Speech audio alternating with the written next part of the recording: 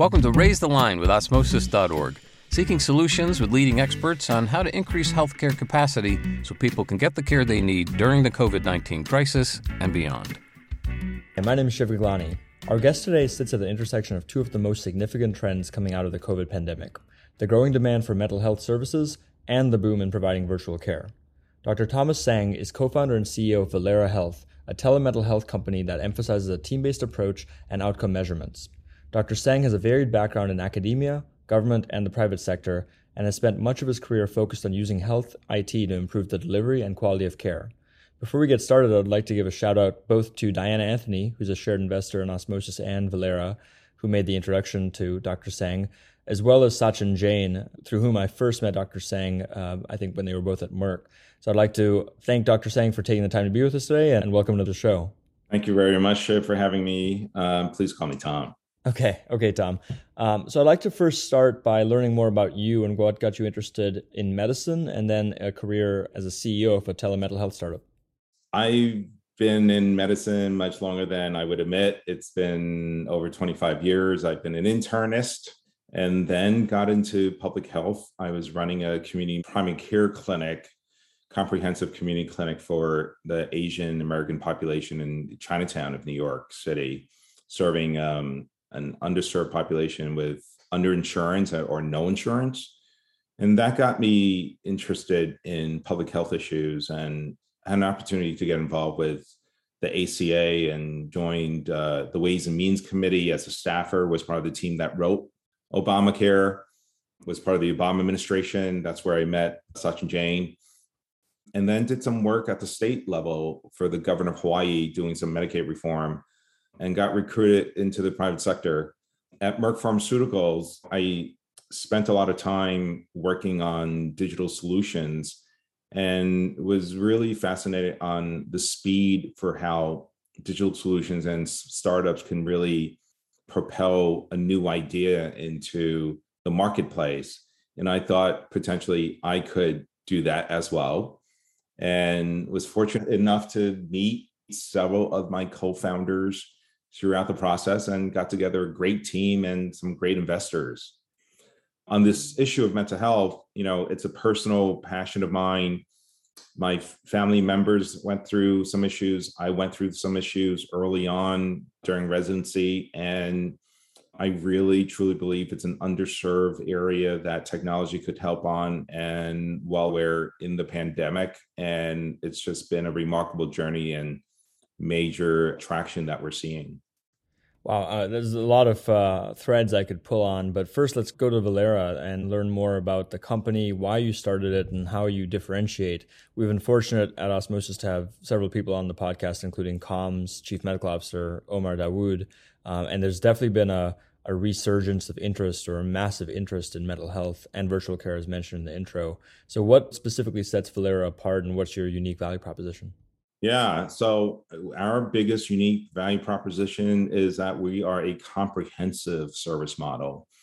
We see both mild and moderate as well as severe cases. By severe cases, I'm talking about conditions like schizophrenia, like bipolar disorder, like people with PTSD and substance abuse.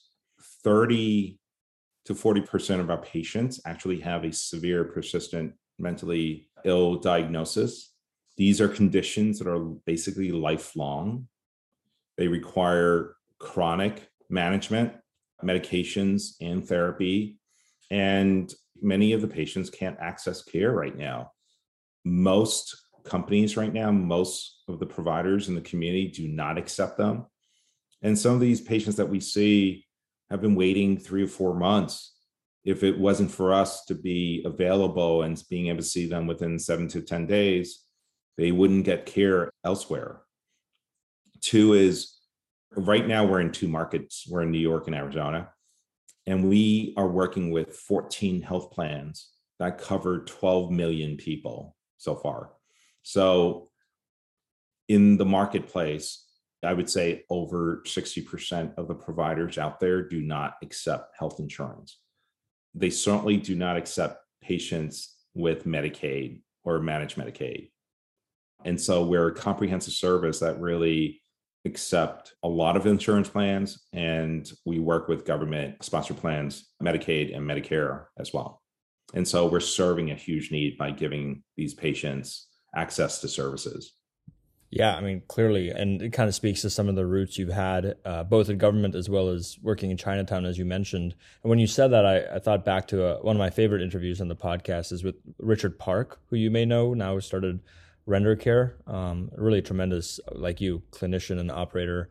How has COVID affected your work at Valera? I'm sure there's been a ton of investor interest, maybe clinicians and patients as well. Can you walk us through how the company has adjusted to COVID and what do you think some of the lasting changes of COVID will be both on Valera as well as on the healthcare system?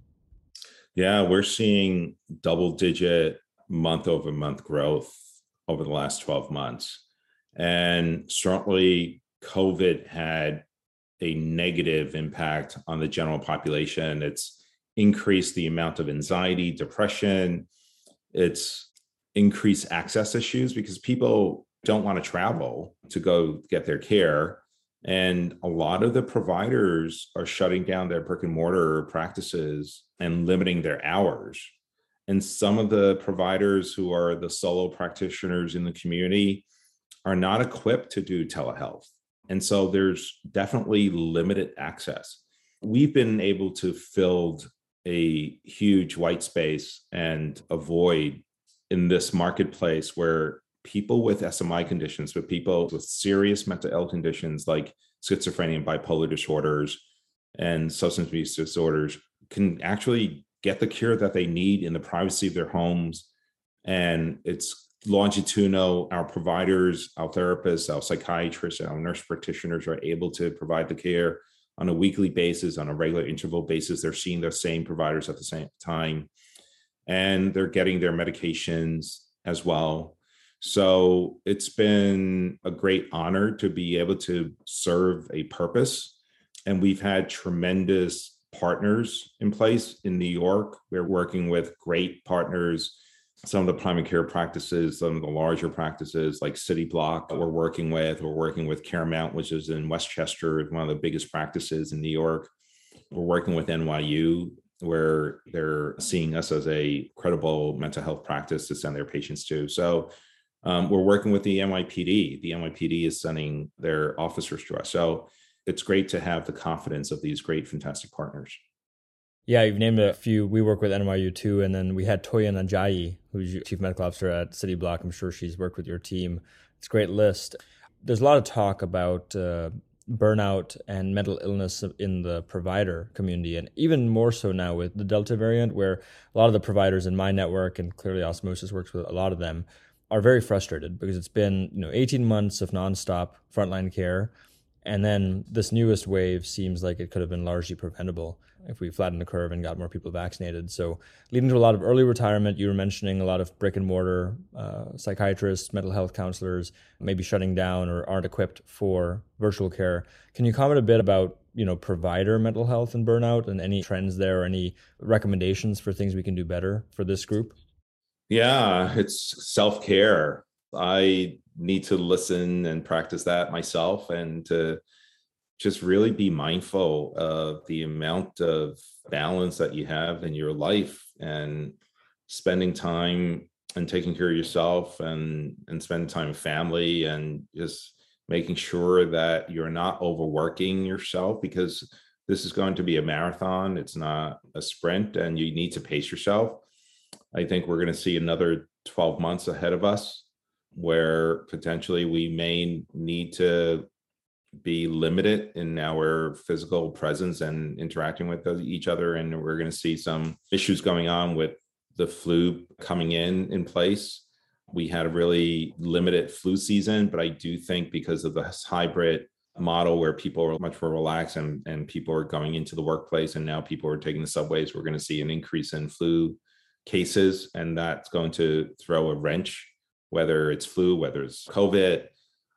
So I think that the system is going to be taxed. And I think healthcare workers really, really, really need to be cognizant and be mindful about self-care. Yeah, definitely. That's out of table stakes, I think, now to be a provider and to get into this career, in addition to the systems level change that clearly has to happen as well. When I talked to Omar at Calm and others in the mental health space, it seemed like recruiting social workers, mental health counselors, and other physician extenders, psychologists or psychiatrist extenders, is a big challenge. We don't have enough. There's a lot of venture-backed companies competing for them to join their platforms. Can you comment a bit about any training implications or recruitment implications to be able to truly scale virtual mental health care? Yeah, I think there's definitely a role for osmosis in the training piece. I think we're working as best as we can. We have a fantastic recruitment process where I think, for us, another big differentiator is that our staff are full-time W-2 employees who have full benefits. Some of the companies out there who are network aggregators are taking on part-timers usually, or contractors. And so we're seeing a big differentiator in that many of the people that we attract want a full-time position. They want the security. They don't want to deal with the headaches of working as a contractor. And so I think that's one piece where I think that helps us. And then two is our mission, the fact that we work with a comprehensive population, working with people from underserved communities, from the LGBTQ plus community. We have one of the largest Chinese speaking provider network. We have one of the largest Spanish speaking provider network, and we're growing our LGBT plus provider network as well. Having these special affinity groups creates a pipeline of interests for people who have an affinity for these special communities. And so I think that's another piece where I think it helps us recruit folks. Yeah, those are clearly great value props for a clinician or provider to join Valera. And, the patient experience seems like it'll be improved if you can keep these providers on the platform for longer, because I know one of the most unfortunate aspects of mental health care today virtually is how quickly people change platforms. And then, it leaves patients, it takes them 3 months or 4 months to even get a provider. And then once that provider retires or switches to another platform, then they have another 3 or 4 months to find that. So it seems like that's a competitive advantage for you guys too. Yeah, absolutely.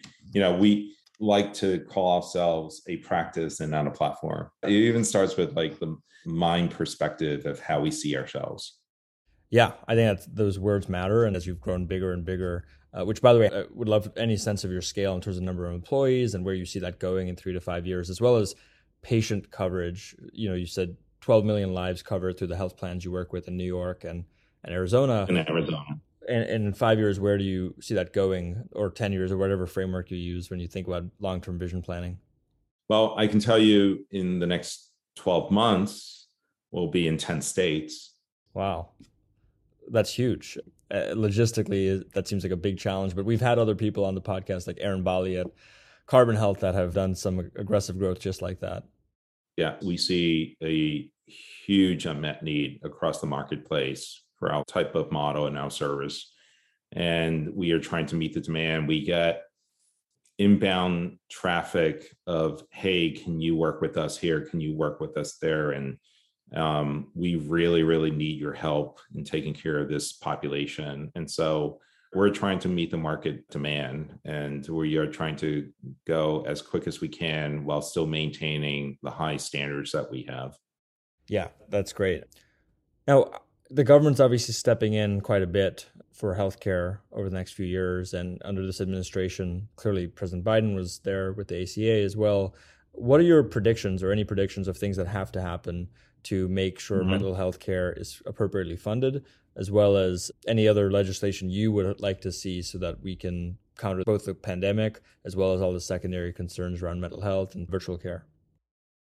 I think one is, we no longer operate in a fee-for-service model. And I know there are pockets of innovations where both payers and providers are getting together in a value-based model, meaning we should not be operating in a fee-for-service environment any longer, like meaning transactional, I see you for 45 minutes, I get paid for 45 minutes. We should take into account the outcomes. And, you introduce our company focusing on measurable outcomes. And we are very proud of the achievements that we made in terms of depression improvements, 80% over 4 months for our patients in seeing depression improvement, depression remission. And also some of the follow-ups that we've been seeing. It's fantastic follow-ups with people with schizophrenia and bipolar disorders. And we want to get paid for truly achieving these great clinical outcomes. And also digitally, how can you pay for someone when you're transacting or when you're engaging the patient outside that 45-minute visit, when a therapist is speaking through a chat message and our case managers are working with patients, in between visits. So those are not the traditional CPT generated visits. So we have to really get the government to think about how do you move from this traditional model that has been taking place for the last 50 years, right? And move into this digital environment and pay and reimburse for services in such a manner. And I think we're seeing that in remote places, but I don't see it wide enough. And then two is the whole notion of compact states and having the ability to work in multiple geographic markets through telehealth, because right now, this notion that you're limited to one geographic defined state area through licensing and through DEA license is just not practical, and it doesn't serve patients. Yeah, that's a common theme that's come up, and we'll see if some legislation gets extended, especially because the pandemic is still here. There's been a resurgence of interest in mental health care and non-traditional treatments for mental health care, both community programs, social determinants of health, as well as, I was at Hopkins for med school. There's a large research initiative at Hopkins in psychedelics and use of psilocybin, MDMA, ketamine. I'm just curious if you don't mind commenting on some of that, where you see the field of mental health care going with regards to these non-traditional approaches to providing mental health. Yeah, I'm glad that there's new research showing these different new pharmacokinetics and properties of these types of chemicals. I think we still have yet to figure out what actually causes depression. We don't know the entire extent of how, I'm going all science now, but we don't know the extent of how inflammation affects depression. And there's all this research about some of these agents, and new pharmaco agents can help decrease that inflammation. And it's not just all about SSRIs. And so I'm glad there's this whole new body research that we're looking into it, and that we're open to looking into it, and that we're instilling a rigorous investigation process and pathway in really understanding and having a FDA regulatory process in approving these drugs. So I'm all for it, and I'm hopeful we can work in the space and partner with organizations. That's awesome. The way we got to know about the space a bit is our board member, Mitch Rothschild, his wife, Rachel Yehuda, is a National Academy of Medicine, Mount Sinai physician who does work with patients who have PTSD, war veterans, and has done a lot of the research with MAPS, the MAPS group, on psychedelics. So it'll be very interesting to see, as you guys expand and reach more and more patients, how these therapies come live and these other trained providers come into the mental health care industry. I had two other questions for you. The first is, as a physician who's had experience in the private sector, startups and tech, and in government, what advice would you have for our audience of current and future healthcare professionals about pursuing their career, especially now at this pivotal moment? So I'm always giving career advice to younger physicians, and I basically tell them, look, a well-balanced career is 1/3 public, 1/3 private, and 1/3 civil service. So it's a good balance to contribute to society. And I think, having a purposeful life is one of the secrets of having a happy life. And I think folks need balance, and I think that's a great balance to approach life. Yeah, it's very Viktor Frankl-esque of logotherapy. You need to find meaning, whatever form that takes. The last question is there anything else you wanted me to ask you that I haven't asked you that you'd like to get across to our audience? I'm glad that mental health is being destigmatized, and I'm hopeful that it could be more generally be accepted, and that you need to take care of the patient as a whole, in both physical health and mental health. And, what we're seeing, it's an incredible phenomenon and it's tragic, but a lot of these COVID patients who had very severe illnesses are now seeing lapses of their memory, but also having episodes where they are in severe depression and having low mood. So we are seeing the sequela of a virus that people think is pure physical, but we're seeing the mental health impact. And I think we need to approach the patient in both ways, in both mental as well as physical. Absolutely. It's the sequela, not just in terms of physical distancing and social isolation, are contributing to the mental health issues, but even people you would think are very well balanced and successful, like the former CEO of Texas Roadhouse. He committed suicide after being a long hauler with COVID and not being able to stand the tinnitus that he got from that infection. That was a very public case. So, Tom, I really want to thank you for taking the time to be with us on the show, but more importantly, for the work that you're doing to raise the line and improve access and quality of mental health care through Valera. So thanks again. Thanks for having me on, Shiv. Take care. With that, I'm Shiv Gaglani. Thank you to our audience for checking out today's show. And remember to do your part to flatten the curve and raise the line. We're all in this together.